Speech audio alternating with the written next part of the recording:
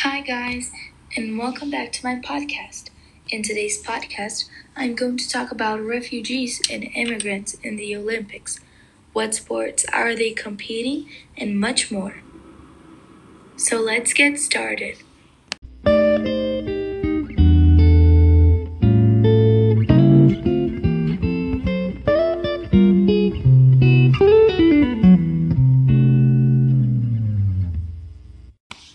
If you didn't know, the representation of refugees and immigrants in the Olympics are very important because, like so, they can give more courage to other people in the same situation as them that think that only because they are like this, they can't do things like compete. So when a refugee or immigrant compete, they turn very famous, and that's because the Olympics is a world event that have a lot of people from every single country on the planet.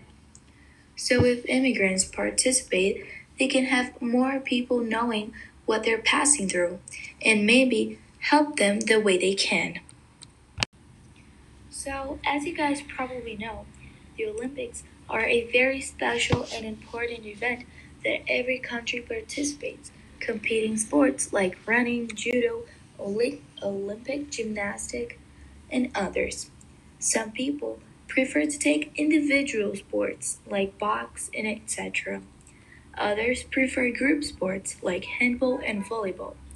There are about 29 athletes for about 12 sports, and some of them are making a dream come true. The fact that people in their situation can compete in these days made me so happy. I wish that happened a long time ago. Okay, guys, so that's it for today. I hope everyone have a really good day. I'll see you in my next podcast. And if you haven't watched my previous podcast, go see now. Okay, bye.